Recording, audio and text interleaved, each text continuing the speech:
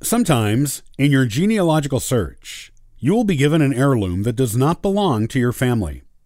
In this episode of the Ancestral Findings Podcast, I'll show you how to find who it belongs to and why you should look.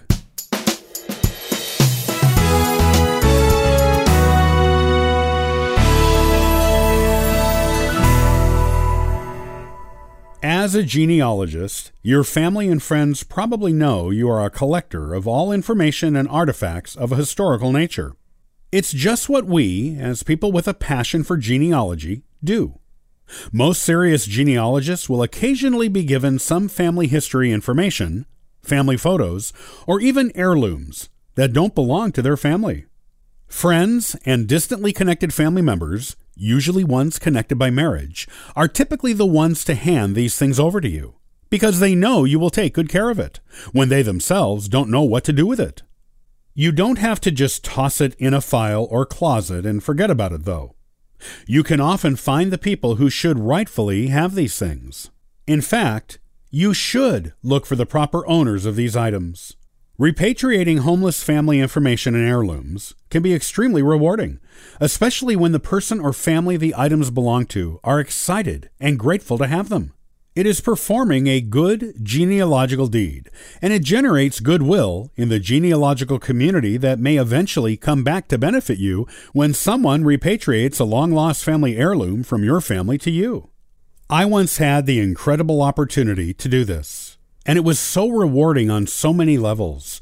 My great-uncle, who was an uncle by marriage and was married to my grandmother's sister, was abandoned by his father when he was 4 years old and by his mother when he was about 8 years old.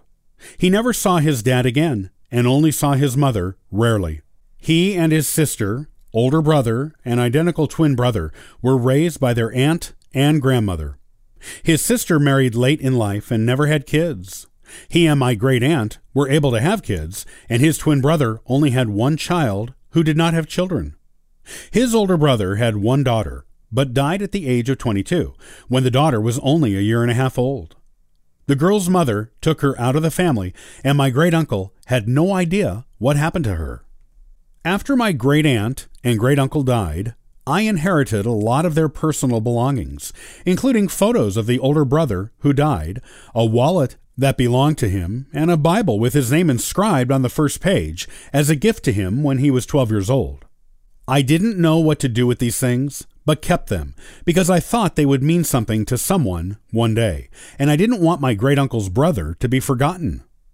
A couple of years later, a woman in her early 70s wrote to the church in my hometown where my great-aunt and great-uncle had been members. She was looking for information on her father's family.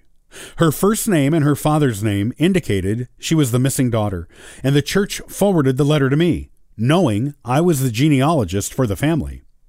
I got in touch with her, confirmed she was the missing daughter, and sent her everything I had that belonged to the father she did not remember, including the photos of him and photos of others on his side of the family. She sent me flowers and called me crying with happiness. She was in her 70s and had never even seen a photo of her father, and the photos of other family members I sent her let her know where she got her looks, as she looked nothing like her mother, but just like her father's side of the family.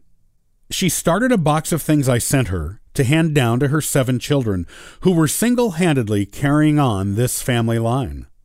Not only was she thrilled, but she and I became good friends, and I helped her find, when both of her paternal grandparents died, where they were buried, and what became of the 5th child her grandmother had after her divorce. It turns out she raised him until he was 5, when he required reconstructive surgery from an accident, then gave him up for adoption to her employer and his family. And I got in touch with the adoptive family, who confirmed it all.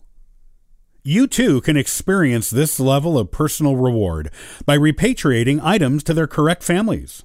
You can wait for people to contact you, or you can be more proactive in finding these people. Some things you can do include putting notices on genealogical message boards, tracing the line of descent from the item's original owner to descendants who are alive today and contacting them, talking to people related to the person who gave you the item who will refer you to the other people, and so on until you find the rightful owners of the item. Do these things and enjoy the emotional rewards and new friendships you will make by repatriating heirlooms to their families of origin.